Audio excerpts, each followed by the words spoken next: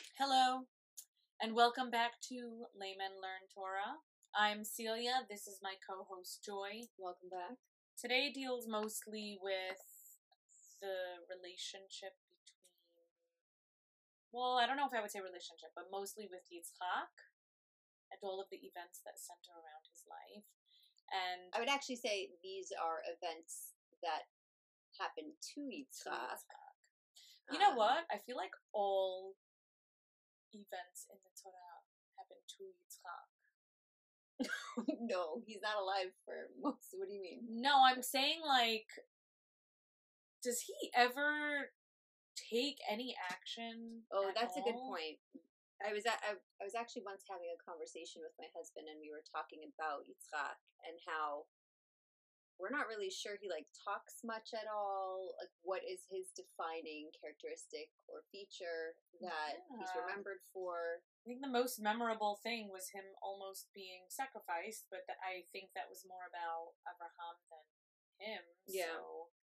I mean, when we look at it, we can also make the argument that he maybe didn't stop his father, put up a fight. Right. We can talk about those things and what that really says about him and his acceptance of God as well.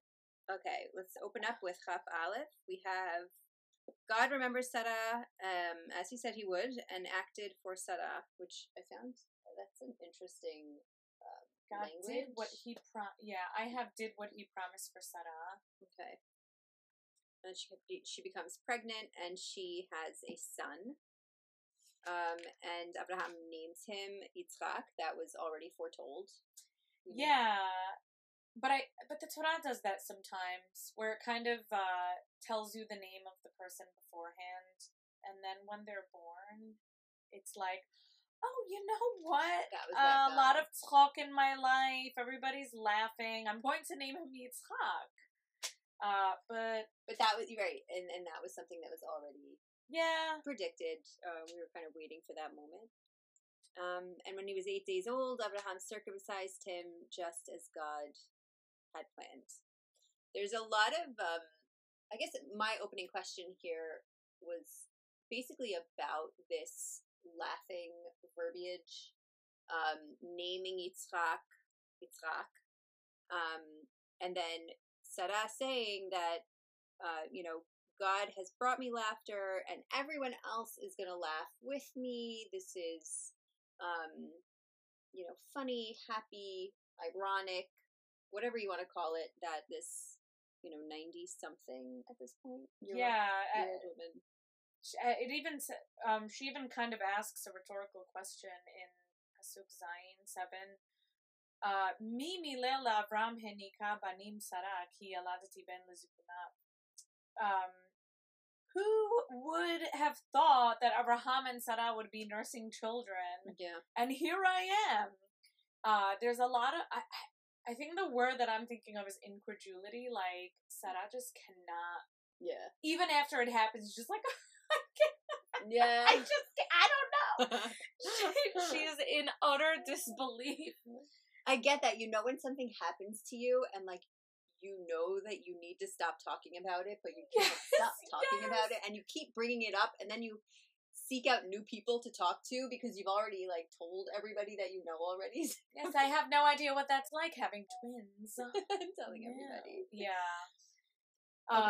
So she's, she can't believe it, and then after this, surprising moment, Yitzhak grew up, he was weaned, and something that I never realized was that when he was weaned, Abraham throws him a party. Yeah, I think they had that weaning parties.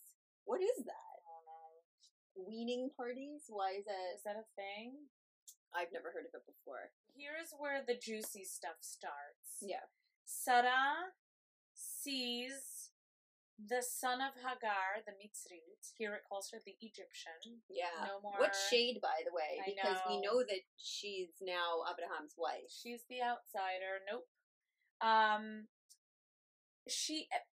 But I think it's interesting that they come back to this root of Sadik Kuf, Mitzachek.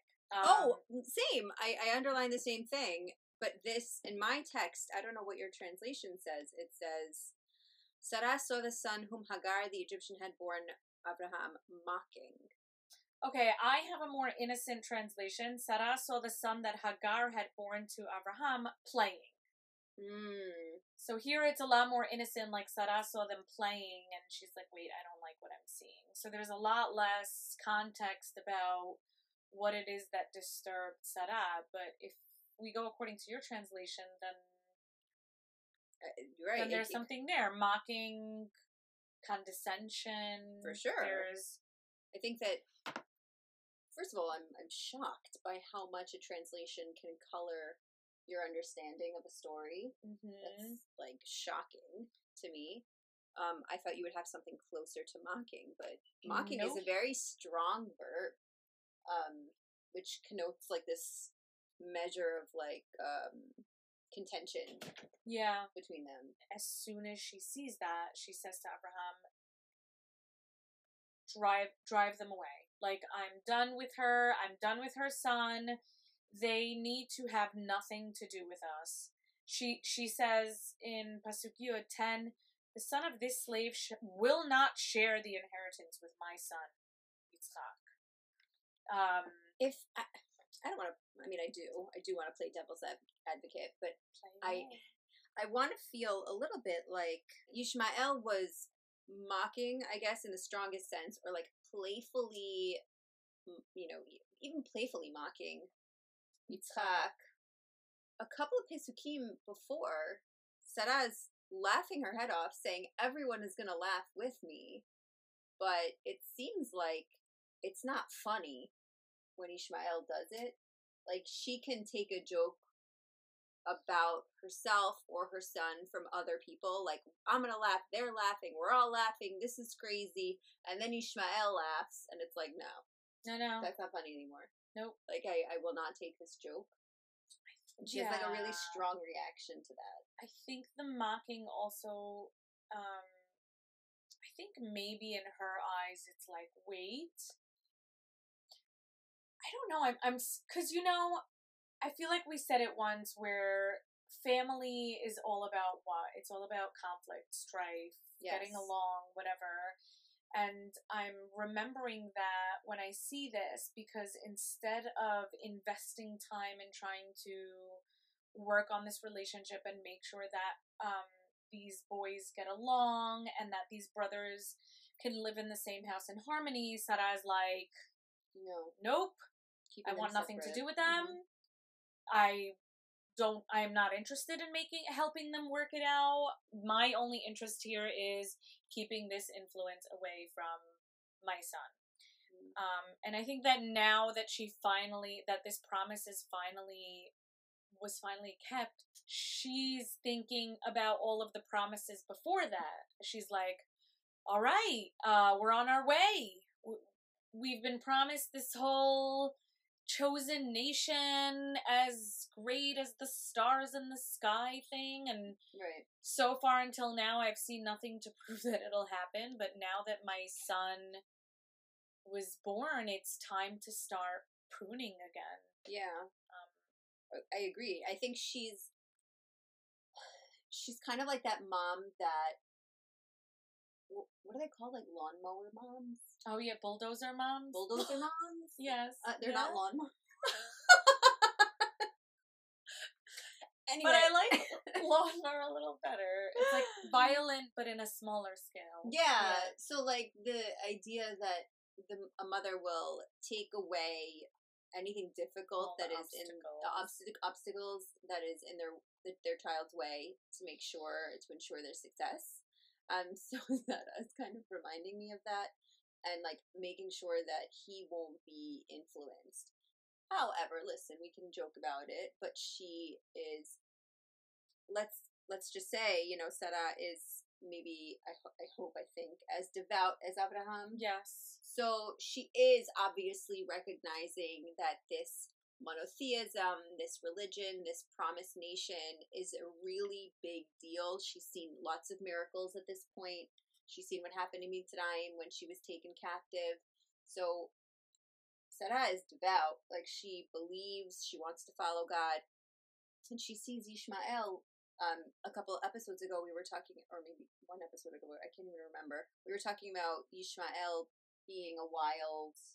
Pere Adam. Yeah, a wild guy. Ass of a man. Yeah, a wild guy, and she wants to make sure that her child is not surrounded by that or influenced by that, and the nation that will follow in God's ways will not, go off the right path as well. Yeah, and going back to the comment you made about lawnmower moms, or bulldozer moms rather, it shows me that even from the very beginning, Yitzhak had a very passive role in his life. He kind of had things laid out for him. There was not all the way up until, and I'm just skipping ahead for a second, all the way up until Rivka helps Yaakov, his son, trick him as he's blind, and it's like he has the privilege of being one of our avot, but why? My big question is why? What is it about Yitzhak? Right. I mean, sometimes it's just nepotism. It's just born into it. He's the missing link. Yeah. Okay. Legacy was the case for Yitzhak. Well, let's see. So, Vayera hadavar me'od be'enei Abraham al odot beno. This was very bad in his eyes. This was ra. Mm-hmm. But Hashem steps in and says, don't worry. Mm-hmm. It was meant to happen this way. Listen to Sarah. The woman knows what she's talking about. Yeah. And the reason that he tells him, like we were saying before at the end of Pasuk Yud Bet, Shema bekola ki beyitzchak yikare lecha zera. Through Yitzhak, you'll get your promise and your nation. And Hashem reassures him, don't worry, I'm going to take care of this, this son too. He's also going to have a nation. So Abraham wakes up, he takes some bread, water, and he gives it to Hagar. This is so sad. He plops it on her shoulder, and he sends her away. I'm imagining, like those classic hobos. Yes, with the stick and the bundle over her shoulder. Yeah, that's what I'm envisioning. He sent her away with the boy. She left and roamed aimlessly in the Bereshit desert. Yeah. By the way, he didn't even make a suggestion of where to go. She didn't even know where to go. It's interesting that she does not go back to Canaan. She does not go back to Egypt. Oh. You know what I mean? Sometimes I think in Torah text, specifically what I'm thinking of is in Megillat Ruth, when Naomi tells Ruth and Orpah, go home, go back to your family. Orpah goes back to her family, back to her birthplace. And it was Ruth, obviously, who stayed with her. Mm-hmm. But there's an opportunity here for Hagar to go back to Mitzrayim, and she doesn't, to be with her people again, to be reunited with her culture. And something about her experience with Abraham over these years, and having Ishmael be Abraham's son, is keeping her tethered is a good word. Yeah. No longer recognizing Mitzrayim as her home. Yeah. So she just she really just wanders around the Beersheba desert up until the point where she finishes all her water. And it says she cast the child away under one of the bushes. I know, this is very sad. So sad. And went and sat down at a distance about a bow shot away, saying, I cannot watch the child die. And then it took me about 2 readings to remind myself, she cast the child away under a bush. And in my mind, I'm imagining that she's throwing a baby under a bush. And then I'm hold on. He's about 14 years old. Yes. So no, she was dragging him. She was dragging her 14-year-old-ish child through the desert. They're both dying. There's no water left. And she leaves him, right? You have to imagine, she leaves him under a bush. She walks away and she says, because I can't watch him die. But but even sadder is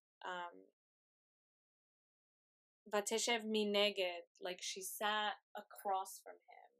In my book, it has it as she sat there facing him, meaning, oh my gosh, she can't even turn her back. She's just watching, and she was sobbing. Vatisayet kola, she raised her voice and she started to cry really loudly. And again, Hagar gets the privilege of having the word of Hashem come straight to her. Hashem heard the boy weeping.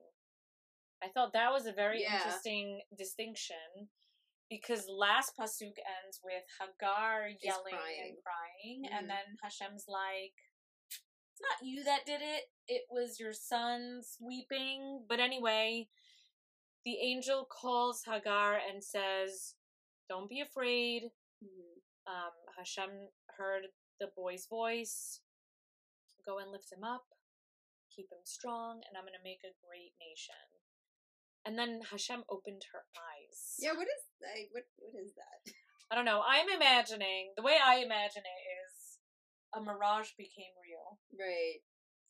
And Vayehi Elokim et hanar. Hashem was with the boy. He never left Ishmael. Right. I kind of love that. He became an expert archer.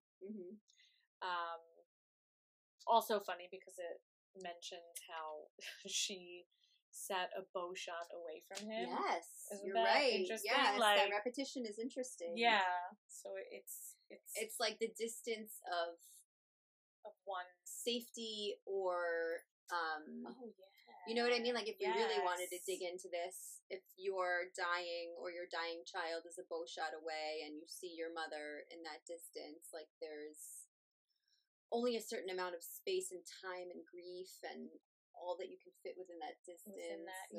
It's obviously very emotional. I wonder if that was part of his healing. His healing journey. Wow. Yeah. Yes. In the Paran Desert, he lived, and his mother took him a wife from Egypt. I feel like she was like a little bit careful in who she was choosing, and she chose a wife from Egypt. It was a very pointed selection for her. Hiba et hahu. So now we have at that time, so maybe concurrently, we could say. We have a story with Avimelech and Pichol. Pichol is, well, first of all, Avimelech was the king whom we met a few parakim back, a few chapters back. It was a little kinder. It was a little kinder to him than to Paro, where even though he had taken Sarah as his wife, thinking that it was Abraham's sister, he wasn't punished or rebuked quite as strongly as Paro was, and Abraham and Avimelech left on very good terms. So good, in fact, that Pichol and Avimelech approach Abraham and say, it's very obvious that you're doing something right, because God is with you in all that you do. Like, you are a very successful man. You have a lot going on. Now you have an heir. Look at you. Yeah, I think that's it's definitely demonstrating Abraham and obviously Hashem's notoriety at this point, where showing that people have heard of them, people are starting to fear them or wanting to make alliances with them. So they're not like an outcast other kind of nation.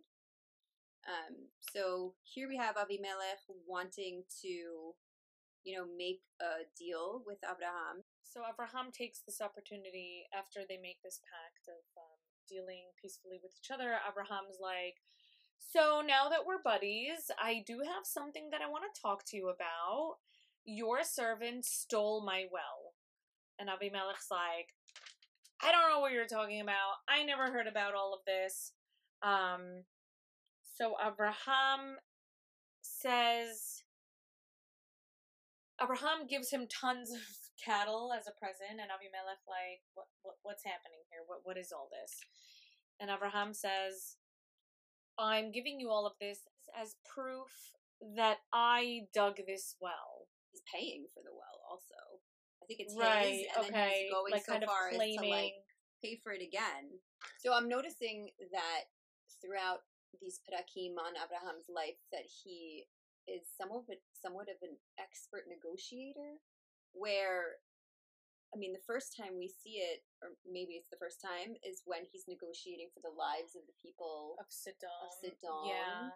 Where he's like, what if there's this many? Okay, what if there's this many? What if there's this many? And he kind of like negotiates his way down to 10. Yes, people. but also in the end, when the king of Sodom says to him, like, give me my people back, you can keep all the stuff that you won.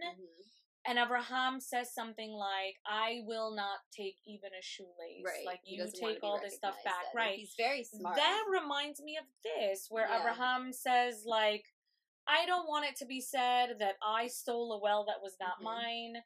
So even if even if you feel like I'm stealing this well from you, or that I'm complaining for no reason, here are all these sheep, like, you have no reason to complain or believe. If we flip forward into Haf Gimel, he does the same thing with when he's buying Me'arat HaMachpelah to bury Sarah. Where he's like, okay, you local Hittim, like, I want to buy that well. Okay, no problem. Take it for free. Okay, you think that I should buy this well? Okay, now you guys are going to come with me. And he like leverages everybody for what he needs. I think it's very shrewd. And he repeats over and over and over, like, I'm going to buy it. I'm going to, I don't want this for free. I'm not taking this as a gift. I'm paying you money. Yeah. So Abraham, I think, is very concerned about appearances. He's very concerned about, I wouldn't say appearances for appearance's sake. I think it's more in terms of memory and history. Yes, of territory, of the his claim on the land. Yes. Yeah, I think he sees how people can forget, or you don't get what is owed to you, or something like that, and he really needs to make sure that it's almost like God saying, I'm giving you these things, but Abraham doesn't really hang back and say, hey, God's going to give it to me, I don't have to do anything. Yes. He's like, oh my God, God's going to give this to me, I better make sure I get it. That hand in hand. I feel like he was guarding against that cringy feeling I get so sometimes when I am feeling like I need a little zhuzh in my life, I go to comment sections of, political things about Israel, and you start fighting with them? No, I just like reading what people are saying, and then somebody will come in with like, it says it in the Bible, or it says it in the Torah, like, this land was promised to the people and given to people, and I read that and I'm like, nobody's gonna take this seriously. You can't use that as an argument. Yeah.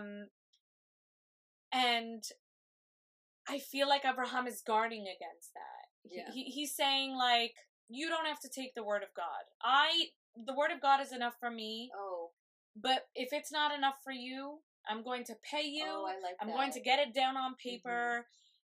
I'm not taking anything for free, because one day when my nation needs to lay claim to this land, they'll have it in writing everywhere that we bought it, we paid for it. It becomes history. Yes. Yeah, like when there's an exchange. Secular history. Yes. It's written in, documents. It's written on, I don't know, papyrus or whatever they're writing on.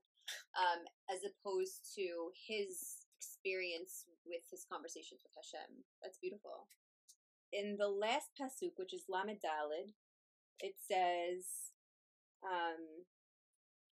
Vayagar Avraham be'eretz Pelishtim yamim rabim.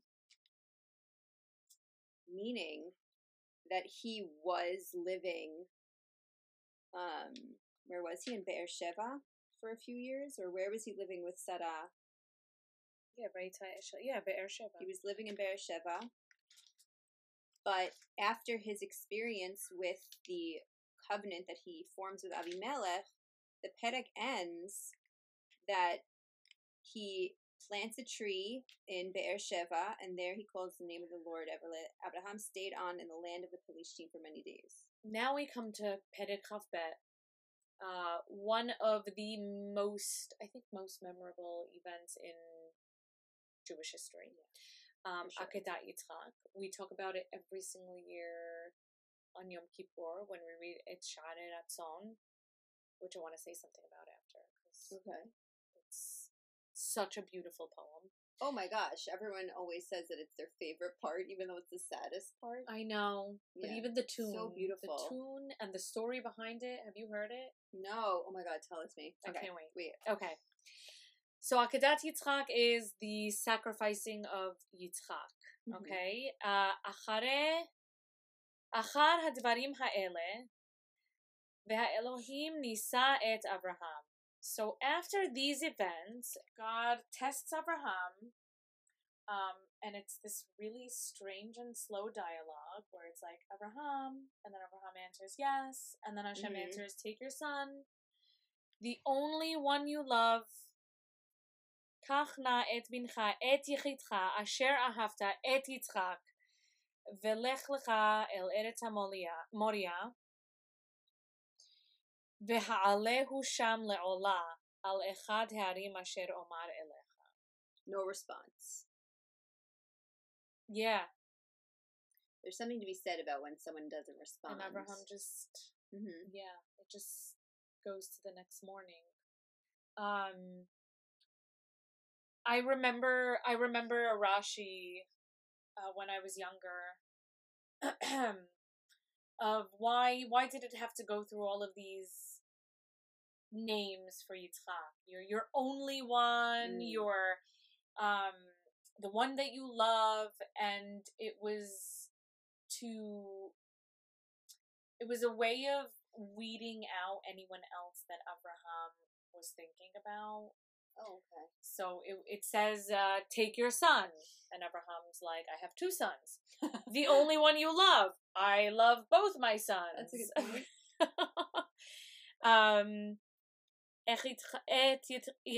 And then it names him Isaac, Yitzhak. Yeah. And it's like, okay, I can't avoid this. Yeah.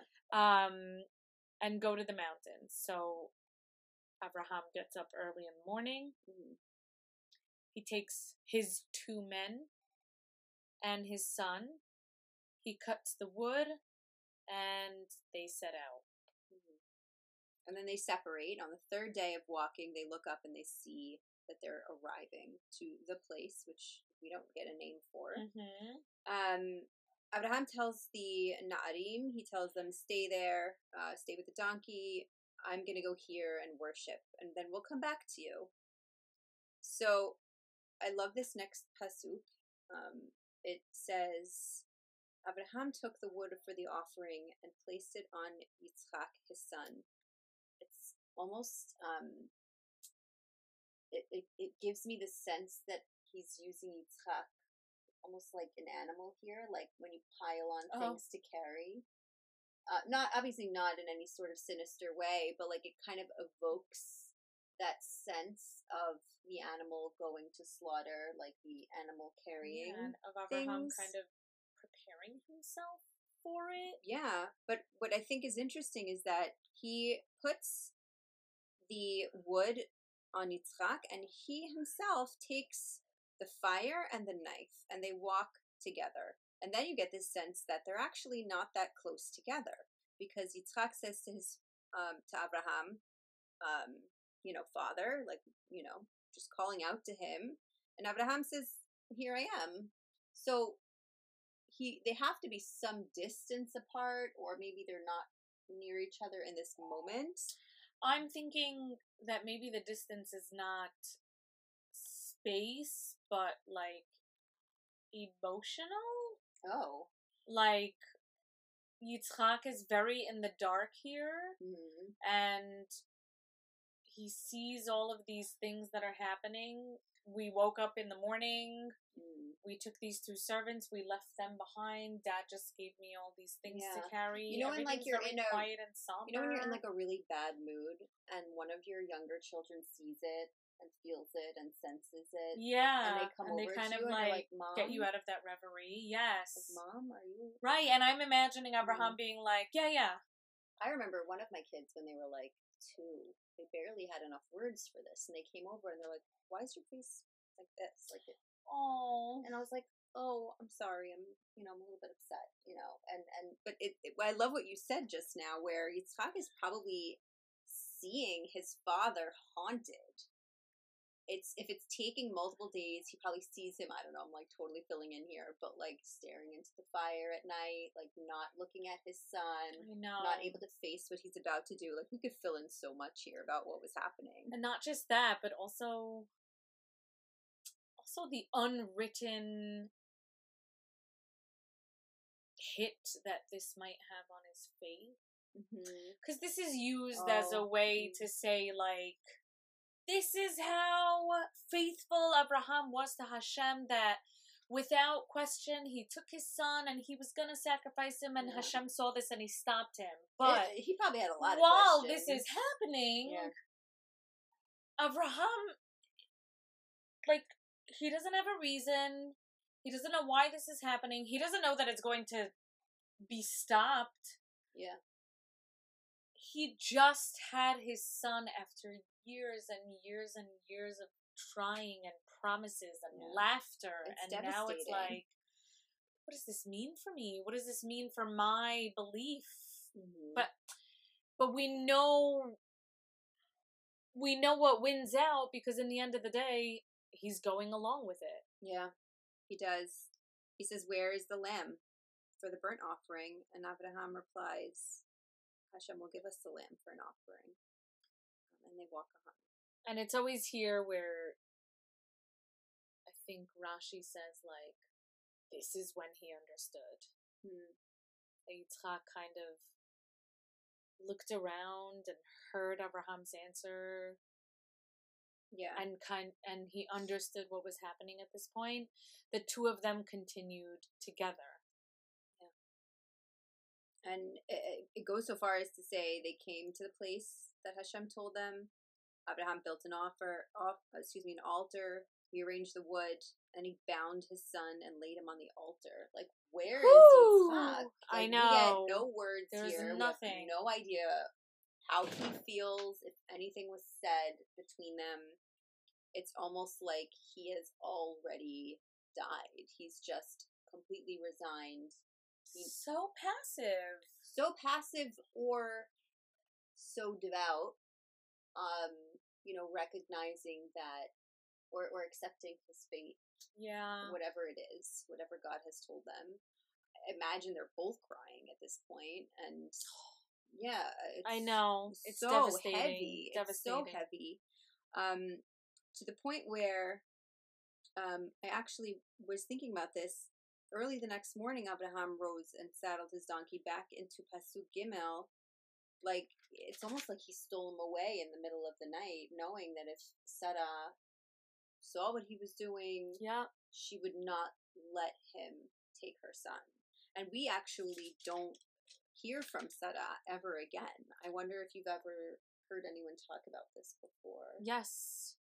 So Sarah is never mentioned, or she's mentioned, but we never see them converse again. Yeah, Rashi actually, in the beginning of Chaye Sarah, the next parasha,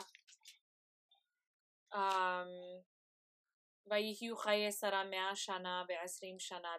I think that's the first time Sarah is mentioned after that. And Rashi says she heard what happened. Yeah. And she died. But not only did Sarah possibly hear about it and die, but many people say that Yitzhak doesn't come down off the mountain, because in Yud Tet it says Abraham returned to his young men. It doesn't say anything about Yitzhak. Oh. It says at the end of the Perek, it says Abraham returned to his young men, and together they set out and went to Beersheba, and Abraham stayed on in Beersheba. So, I don't know where Yitzhak went after that traumatic. That's very interesting. Do you think he lived up in Eretz Moria for the rest of his days? No, I mean, he has to come down and meet Rivka, but I mean, I do believe, so I've heard rabbis talk about just the psychological damage that had been done to him at this point, that his full, emotional self never came down back off that mountain. Like, part of him is still there, in his trauma. He's forever changed. So, that's kind of like what I thought about it, and his silence, like his digesting of what is happening to him. And then, I mean, obviously, I'm not spoiling anything here when we say, he goes to kill him. The malach comes and tells him, "Don't." Wait. We see how you're able to, listen to Hashem, and you don't question Hashem, and you believe in Hashem, and we're going to bless you. And then it goes back into, your descendants are going to be as many as the stars in the heavens, sand on the seashore, which I'm like wondering, because like we already said that, but what if I didn't want to sacrifice Yitzhak? You weren't going to give me that? I don't know, but there's like no answer for that. No. There's no answer. Do not harm the boy. I think the language in Yudbet is very interesting, where it says, Velo chasachta et bincha et yichitcha mimeni. You didn't keep your son from me.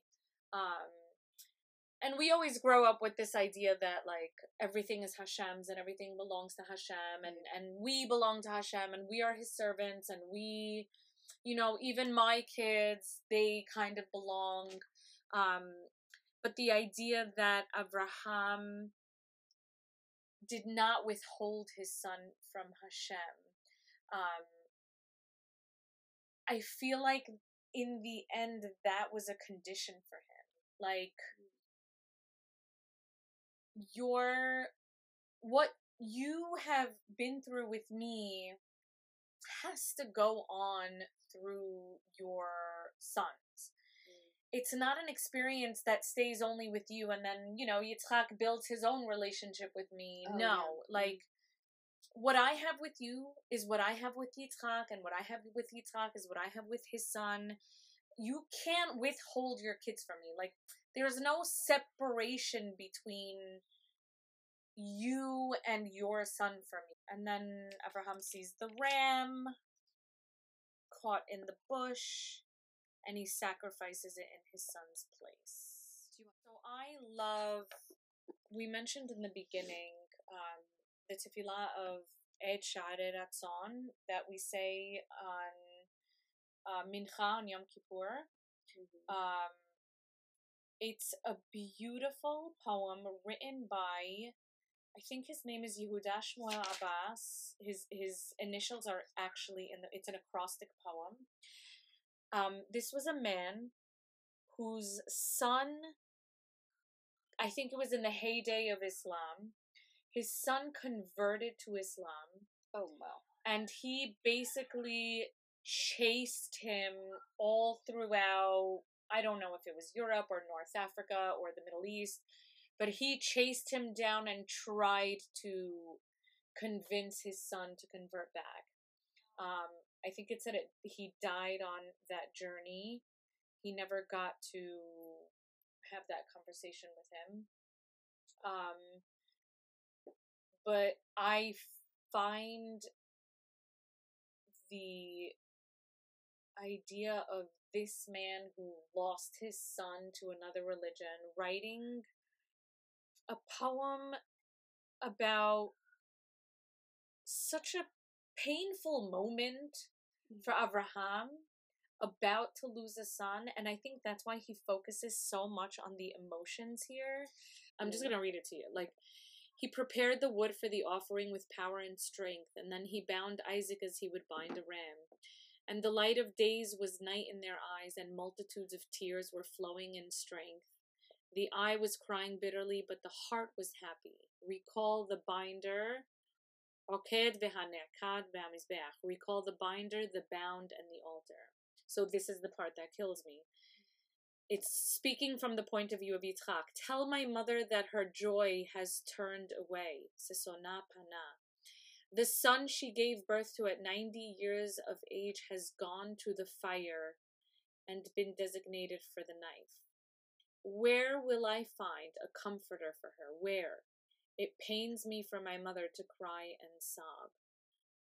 And that's what I think about every time I think of Abraham and Yitzhak up on that mountain. Is like, this story is just as much Sarah's as anyone's. Like, it's devastating for her. And I think that she has been through so much. And I think she's angry. I think that she has every right to be. And I don't know if this is something, but it says, right after the Akedah, well, first we have, Abraham was told Milcah has had children, and we find out Rivka is born, so it's kind of like hinting towards the next generation. But then we have Chai Sarah and Chaf Gimel, where it tells us that Sarah's lifetime, she was 127. She died in Kiryat Arba, which is in Hebron. That's not Beersheba. So there was a movement somewhere there. I don't think they were living together. Well, because if we continue into Chayei Sarah, Abraham came to mourn for Sarah. He was living in Beersheba. In Yud Tet. Abraham stayed on in Beersheba. Abraham stayed on in Beersheba, and Sarah dies in Hebron. Are they no longer together? Like, does she leave him? Holy shit. What the hell? I can't be the only one that ever noticed this. Or I'm wrong. I'm probably wrong. No. Because it literally says, Abraham remained in Beersheba. Vayeshev Abraham Beersheba. It doesn't say that he went anywhere.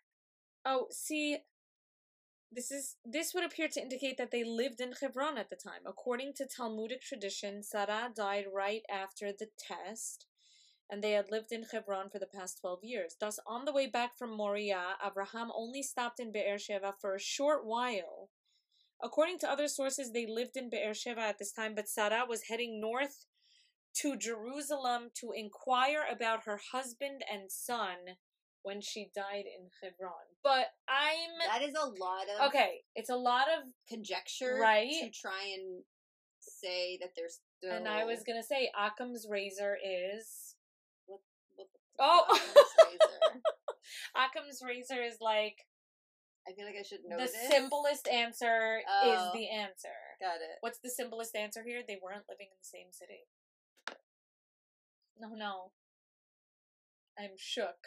And I never use that expression. I think I'm probably wrong. I can't. This has definitely been said before. The Rabbi Goes famous question. Oh my God!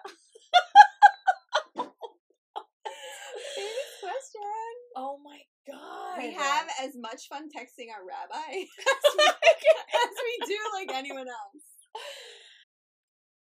It emphasized that she was living in Hebron. Yes. It says, Sarah died in Kiryat Arba. That is Hebron. Like, it goes out of its way. In case you had any doubts about where this was. I would be shocked if she was able to be in the same vicinity as him after he takes her child that she gave birth to after being barren for 90 years and then tries to sacrifice that child and leave her with nothing yet again. Do you blame her? No. That makes me question her level of devoutness. Or, like, I don't know. But I don't question her level of devoutness. I feel like she's been a very real character the entire time. That's true. Maybe that's why she laughed at the Malachim, and maybe that's why they said something to her and not to Abraham, because they could tell that hers was coming from a place of, like, disbelief. Yeah. Like, and he was merely, like, tickled by it. Yeah, tickled! I can't believe it, me! Yeah. I love that. And she was like, okay, guys. Right. There's a difference. Yeah. There's a difference. But even the everything with Hagar, she's not a saint. No. She knows that her husband needs a wife and needs an heir, and she gave him Hagar, but she can still be petty and jealous and have all these feelings. Yeah, I think our forefathers and foremothers are flawed, and I think that the reason why is so that when we study Torah, we look and say, like, even these people who had all of these beliefs already in place also struggled with the human condition and everything that comes with having feelings and emotions and different parts of your brain and different reactions. The Torah is all about it. Yeah, and then what happens when you are now, in conversation or in experiences with other people who also have their own microcosm of emotions and experiences, and how people clash when we live as a civilization together. So I think it's only normal and natural that these things are being exposed and we're finding them. Yeah, and that's not to say, like, the Torah, honestly, if this is the interpretation we're going with, and honestly, I'm sold. Yeah. I think it was a very elegant way of the Torah to do it. It didn't say anything about, like, Sarah heard what happened. Yeah. And she got on up out of there. It's so subtle, but it's very direct. Yeah. At the same time. Yeah, and Abraham had to go to mourn for her. Yep. Abraham rose. Yeah, so he comes and he mourns for Sarah and to weep for her. Wow. And then he has this conversation with the Hittim, and he says, I'm a migrant, I'm a visitor, sell me your burial site. And here we get, Abraham bowing down, respecting foreign people in their land, kind of showing us, again, very shrewd, knowing how to treat people in their homeland, knowing how to get what you need from people and how to document things so that they're fact and history. He has a public agreement with this man named Ephron in order to purchase Ma'arat HaMechpelah. But I love the back and forth here, because Abraham says, let me buy this land from you. And they're like, no, you could have it for free. You could bury your dead. This is the best land. And he's like, okay, but let me pay you. And they're like, no, don't worry. You're a great guy. It's fine. And he's like, no, I really want to pay you. And then this guy Ephron goes, listen, what's 400 shekels between us? Don't worry about it. The next pasuk, Abraham understood what Ephron meant. He measured the 400 shekels and gave it to him. I'm like, what a polite way of asking for a little bit of money for Me'arat HaMachpelah. המערה אשר בו וכל העץ אשר בשדה אשר בכל גבולו סביב. Okay, so it's kind of like delineating the lines of the property. Yeah. But again, making sure everything is contractual, making sure that he has witnesses. No doubts.